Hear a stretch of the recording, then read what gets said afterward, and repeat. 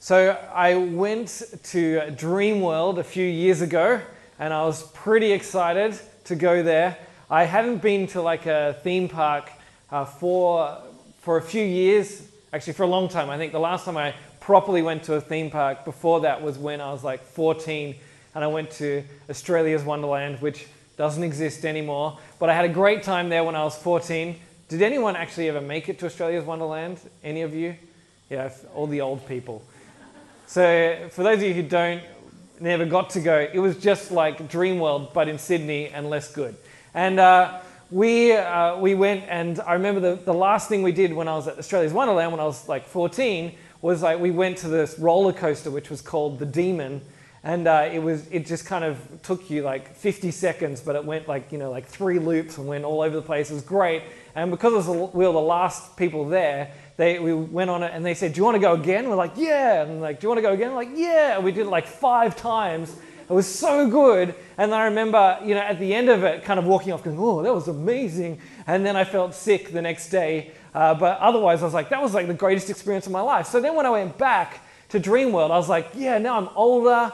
And so I'm going to be even better at going on the rides. I'm going to go on every ride. I'm going to go on the scariest ride I can find because I'm an old guy now. I'll be totally cool. Like I was a bit scared when I was 14. I definitely can't be scared when I'm like 30. So this will be great. And so we went into Dreamworld, me and my friend. We walked in. The first thing I did was buy a belt because I forgot one and I didn't want my pants to fall down when we went on one of those big drops, and then I'd drop and my pants would stay up there and that wouldn't be so good. So I got a belt, and then after we came out of the belt shop, which there's not a belt shop at Dreamworld, it was just a surf shop, and there was a belt there. And after we came out, the first ride that was in front of us was this ride which kind of looked like there was this kind of circular thing that you sat on, and it kind of just swung. It was like a pendulum. It was called the Claw. And I saw it there, and I was like, oh, how bad can that be? You just sit on this seat, and then you get swung around a bit. Like, that'll be a nice, easy one to get started on.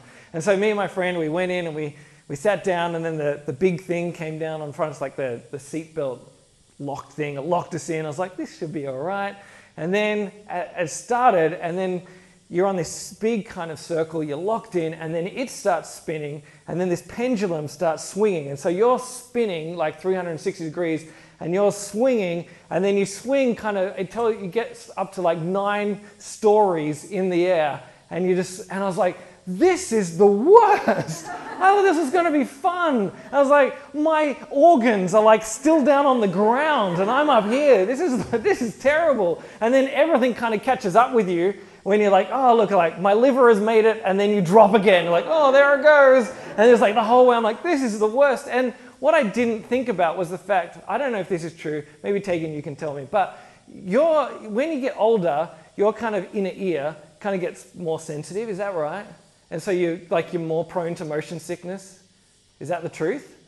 I've been told that, and I'm going to say it's true because Tegan doesn't know, and what would she know about ears? It's just her job. So when you get older, old people don't cope with like roller coasters and stuff as much as young people. So I was like, this is terrible. I'm going to die. I immediately regretted my choice of going on the Claw first. I even went on this, Kung Fu Panda ride, and that was too scary for me. So life was not as good as I thought it was going to be. Now, I tell you this story because what we see with Peter here is that he makes this impulsive decision which he thinks is going to be great, and then he immediately starts regretting it, as we saw in the story. And maybe you know what that's like in your life. We are looking this week, as I said before, we're looking at Peter. We're looking at the dumb things that Peter does, because we see that as Peter does dumb things, it's kind of like us because we keep doing dumb things. But even while Peter does dumb things, Jesus is faithful, and Jesus uses Peter and achieves great things through Peter. And so even when we make dumb choices that we regret, God can use them, and God will be faithful in them.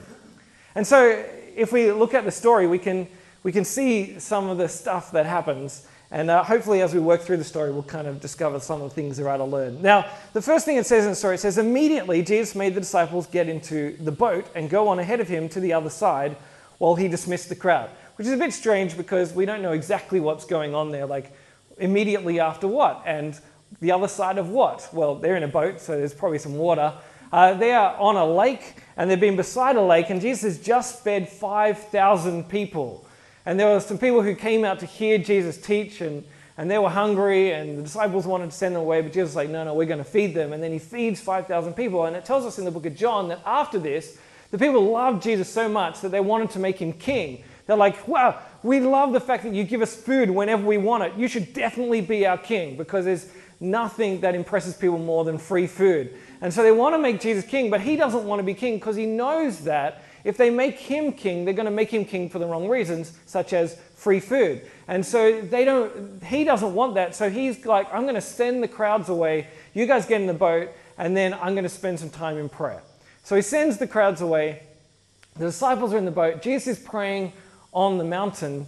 And while he is praying on the mountain, the disciples are in the boat, and they've been in the boat for hours. Like, they've been in the boat literally all night, and they have not made it very far.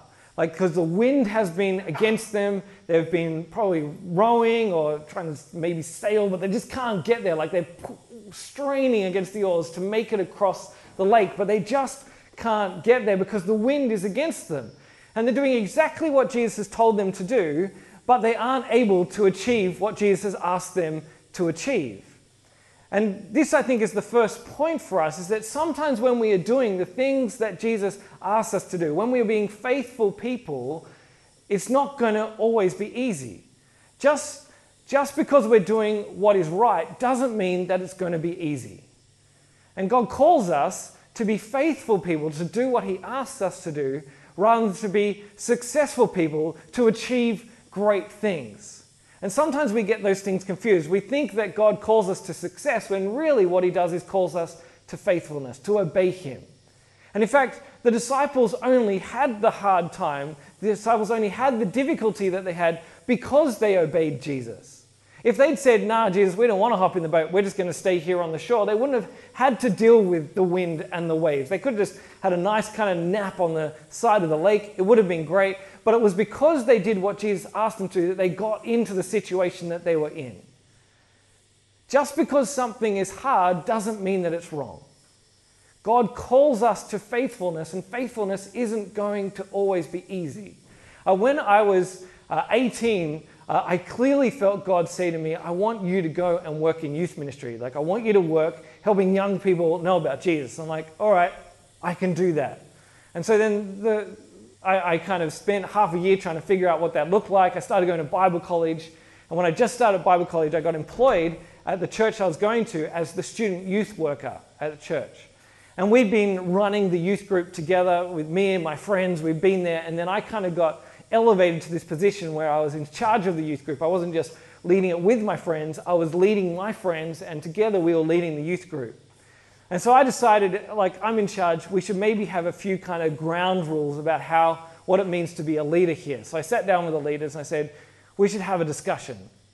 I've been in the job 2 weeks. I said, first we should figure out what kind of things do you need to be a leader? Like, what's the important things to be a leader here in this youth group?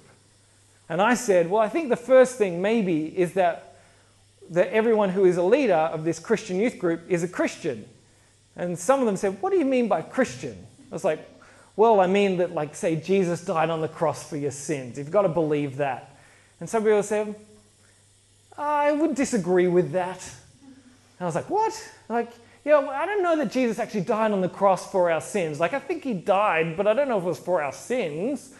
So I was like, that just seems a bit dodgy to me. And so then we got stuck in this conversation that went for like 3 hours, where I was insisting that this is actually really important. Now, like, it's not that important to be a Christian leader at a Christian youth group and believe the most basic thing about Christianity.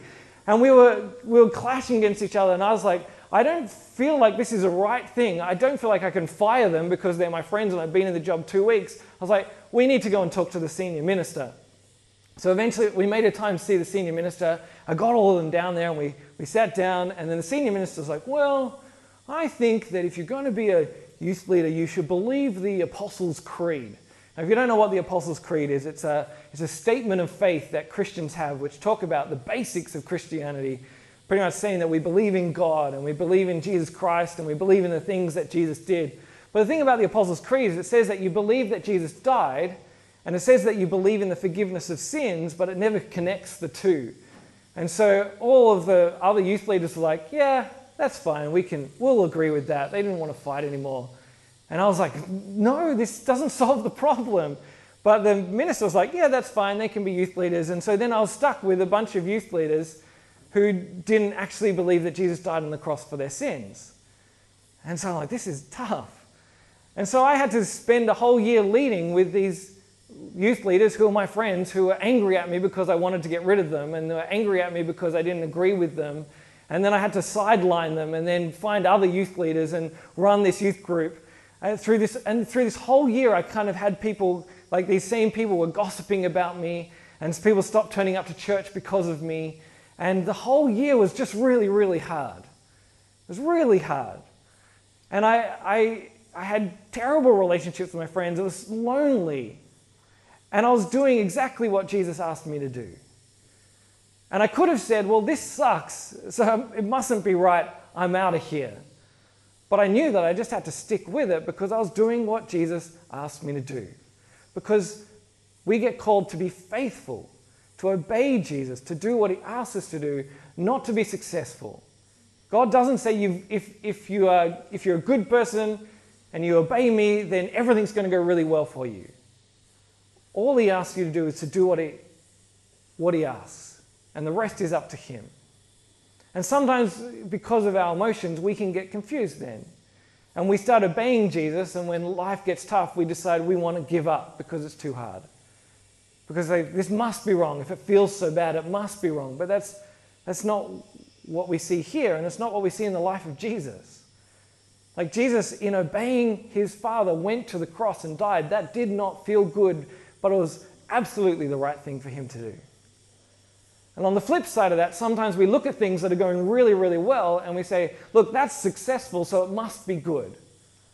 But just because something is successful doesn't mean that it is good. Just because a lot of people turn up doesn't mean that it is good. You've got to look at, are they obeying Jesus? Are they doing what the Bible says? Are they being faithful? So the first thing we want to say is that we are called to faithfulness, not to success. That's what we are called to. You obey Jesus whether it is good, whether it feels good or not. And you obey Jesus whether it's successful or not, because you're called to faithfulness over success. Anyway, let's keep going. So the story continues. They're in the boat. What's it say? It says, after he dismissed them, he went up on a mountainside to pray. Later that night, he was there alone. And the boat was already a considerable distance from land, buffeted by the waves and the wind, because the wind was against it. Shortly before dawn, Jesus went out to them walking on the lake, which is a bit strange. Now, if you are someone who's grown up in church, like you've heard this story before, then chances are you hear this and like, oh yeah, Jesus walked on the water. But Jesus walked on the water. Like he walked on water. This is amazing. Like I'm pretty surprised if I managed to stay afloat in water. And the fact that Jesus can walk on water is very, very impressive. Like, people don't walk on water. This is crazy stuff. And sometimes people have read this and gone, no, it can't even be that Jesus walked on water. Like, this can't be what's happening. And so people for years have kind of tried to hypothesize what's actually going on here. And some will say, well, look, actually he wasn't walking on water, but because there was wind, it kind of pushed the water away, and there were exposed stones or a sandbar, and Jesus was walking on a sandbar, which doesn't make a lot of sense because these disciples, some of them are fishermen, as we heard earlier, and these guys, they would know that you don't go sailing around sandbars, otherwise your boat's going to be destroyed. Jesus is not going to go walking out to them on a sandbar. Other people say, no, what the Bible is saying is not that he walked on the lake, but that he walked beside the lake. It's just we've misunderstood it. And like, well, why would that be a good story? The disciples were in a boat and there was some wind and Jesus walked beside the lake. The end. Amen. Praise the Lord. Like, that's not very interesting, is it? Or there was another one recently where the university in the US were like, well, you know what? On that lake, when conditions are just right and the wind is blowing just right and there's temperature drops, the lake can freeze, like snap freeze. And so Jesus was not walking on the water, he was walking on the ice. And they're like, it only happens 1 in every 1,000 years, but this is what was happening. It's like, well, the fact that Jesus managed to just feed 5,000 people that day just happened to be the day for the 1 in 1,000 year ice freeze of the lake, and then he walked out. Like, that doesn't make sense, and particularly because the sea has to be calm, and it definitely was not calm. And the whole point of this is that it's a miracle. Like, you can't explain it away, because what Jesus is doing is he's showing them that he is God himself who comes to them when they're in their distress. God himself who comes to them across the waters. God himself who rescues them when they are in trouble. That's what Jesus is showing. And so Jesus comes out and he meets them, and they see Jesus and they get terrified, which is understandable, because if you saw someone walking to you on the water, you would get terrified. Like, when I got up this morning and went to the toilet, there was a spider in the toilet, and I was terrified. I was like, oh my goodness. And that's just a spider in the wrong place. Any spider is in the wrong place. So I flushed it down, and then I got on with my morning. Now, if you see Jesus, who is not a spider, a human, walking on the water, you'll be afraid, and so they get scared. So Jesus says to him, take courage, it is I. He's saying to them, you don't need to be afraid, it's me. I'm your friend, and I'm here. And so Peter responds saying, if it is you, then tell me to come out to you. And Jesus says, come. So Peter climbs out of the boat and starts walking towards Jesus on the water. This is amazing again. Like, imagine what that would feel like. What do you reckon it felt like for Peter to be walking on the water? What does it feel like? Like, is the water wet? Does it feel wet under your feet? Is it hard? Is it like walking on moving concrete? Is it like walking on a pillow? What is it? Is it like that you're right on top of the water, or do you sink down a little bit and the water laps over your feet? What is going on? How do you even understand this? Well, this is what Peter is doing. And he's walking on the water, and he's having a great time until he stops looking at Jesus, and he starts looking at the stuff that's going on around him. He looks at the wind and probably the waves that are being caused by the wind, and he starts to freak out, and he starts to sink. And Peter, at that point, he stops being all about faithfulness, stops being about focusing on Jesus, and starts being about success. And when I say that, I mean success by he feels like to successfully walk on water, you need to not have wind and waves, which is untrue, because to successfully walk on water, you need Jesus. But he's worried that he's just going to fail, and then he starts failing and sinking into the water. He is afraid, and so he starts to sink. When I was a kid, I don't remember this, but my parents have told me this story, that I really was excited when there were fireworks coming up. I think I was like 4 years old. I was so excited for fireworks. They said, we're going to go and watch the fireworks on like Thursday night. And I was like, yeah, fireworks, I'm so excited. They're going to be best. I'd never seen fireworks. I was so excited to see fireworks. And then finally it came the day for fireworks.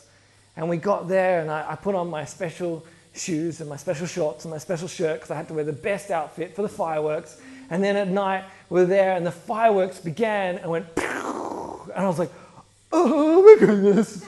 I was so afraid. And then I ran to my parents, and then I didn't watch the fireworks at all. I buried my head in my dad's shoulder, and I just kind of sat there and was afraid. And I didn't get to enjoy the fireworks because I was afraid of the fireworks and the noise and what was going on. I was just totally terrified of them. And so I didn't enjoy it because I didn't enjoy the moment, because I was just afraid of what was going on around it. But I was safe the whole time. The whole time I was safe. The whole time I was being held by my father. The whole time he was hugging me close to him. The fireworks were never going to hurt me. I could have just enjoyed it because I was with them. I was okay. But I didn't, because I was afraid of what was happening around me. And sometimes we can be people who, when we are following Jesus, we see the stuff that's going on around us and we get afraid and we want to give up. And that's when we start to sink. And that's when we stop being faithful, because we see all the things that seem to be against us. When we follow Jesus, it can feel like all sorts of things are against us.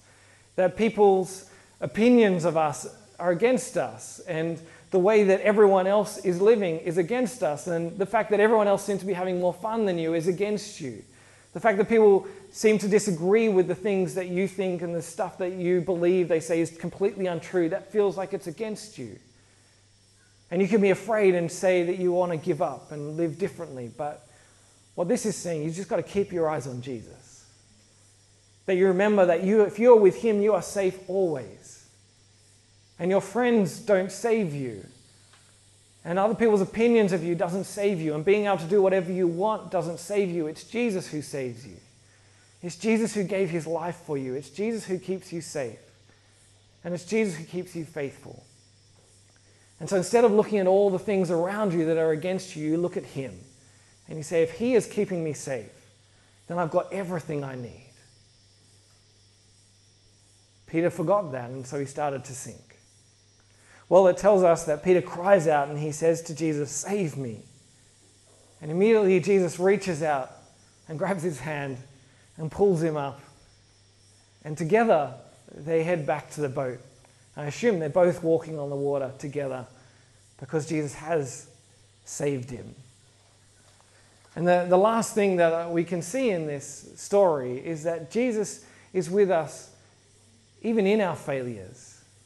Even when we get distracted by the stuff that's going on around us. Even when we get too afraid to keep being faithful to Jesus.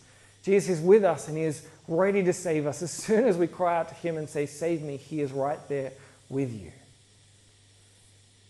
And you may not be someone who achieves great success in life, but you can achieve faithfulness. And Jesus is right there with us, even in our failures, in our faithful failures. If you keep trying to follow Jesus and you stuff it up, Jesus will be with you. You don't have to worry about getting it right. You just need to worry about being with Jesus. And you know the thing that Peter experienced that no one else experienced? Everyone else stayed in the boat, and so they didn't get to experience what it was like to be saved by Jesus in that moment.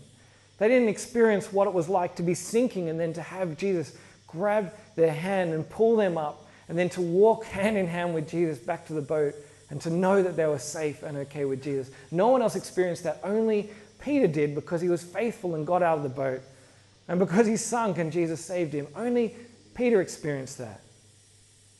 If you are faithful in following Jesus, then you will see that Jesus will save you time and time again.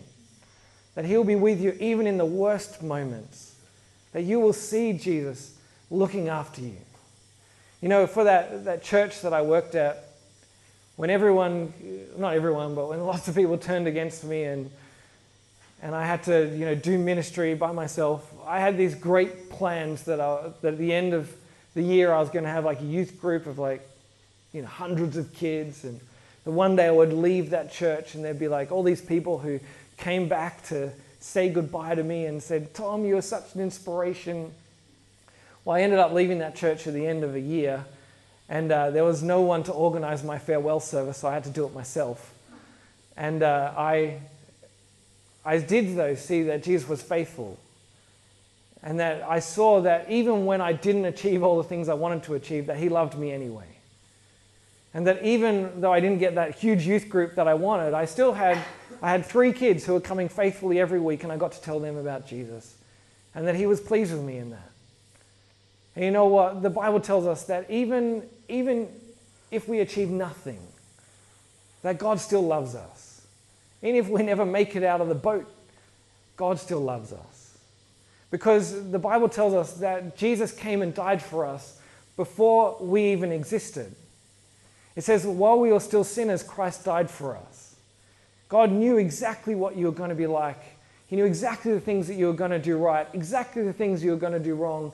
He knew exactly who you are with all your good things and all your bad things, all your successes and all your failures. He knew exactly what you were like, and he sent Jesus to die for you before you even had a chance to cry out to him and say, "Save me."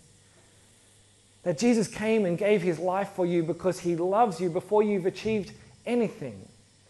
And so if you go through the rest of your life and you achieve nothing, if the end of your life you find yourself, alone and in a mental hospital, but you still love Jesus, then you're fine, you're okay. And chances are that's not going to happen. Because as you follow Jesus, you'll be on an adventure with him and you'll see all sorts of great stuff. But what Jesus calls you to is not to success, but to faithfulness. And even when you are failing in your faithfulness, Jesus is right there with you, ready to save you. And so the 2 most important words for any leader in any situation are the same words that Peter says to Jesus when he says, "Save me." And if you are willing to say that, to say it for all your life and to say it for all the little things that go wrong, if you're willing to say, "Jesus, be with me," and as you attempt faithfulness, you will see that he is with you. And you'll see that he saves you. And you will see what it's like to be saved, and you'll learn more about Jesus again and again as he is with you all the way through. If you are not a Christian, then what this means for you is that Jesus is calling you to commit your life to him. That he wants you to say to him, "Save me," and not just about the small things, but about the biggest thing, and that's your entire life. That right now, if you don't love and trust Jesus, then the Bible says you're in rebellion against God. But if you say, "Save me," he will forgive you. He will welcome you into his family, and he will give you eternal life with him. So be willing to be like Peter and say to him, "Save me," and he will. You'll see how good it is to be saved by him.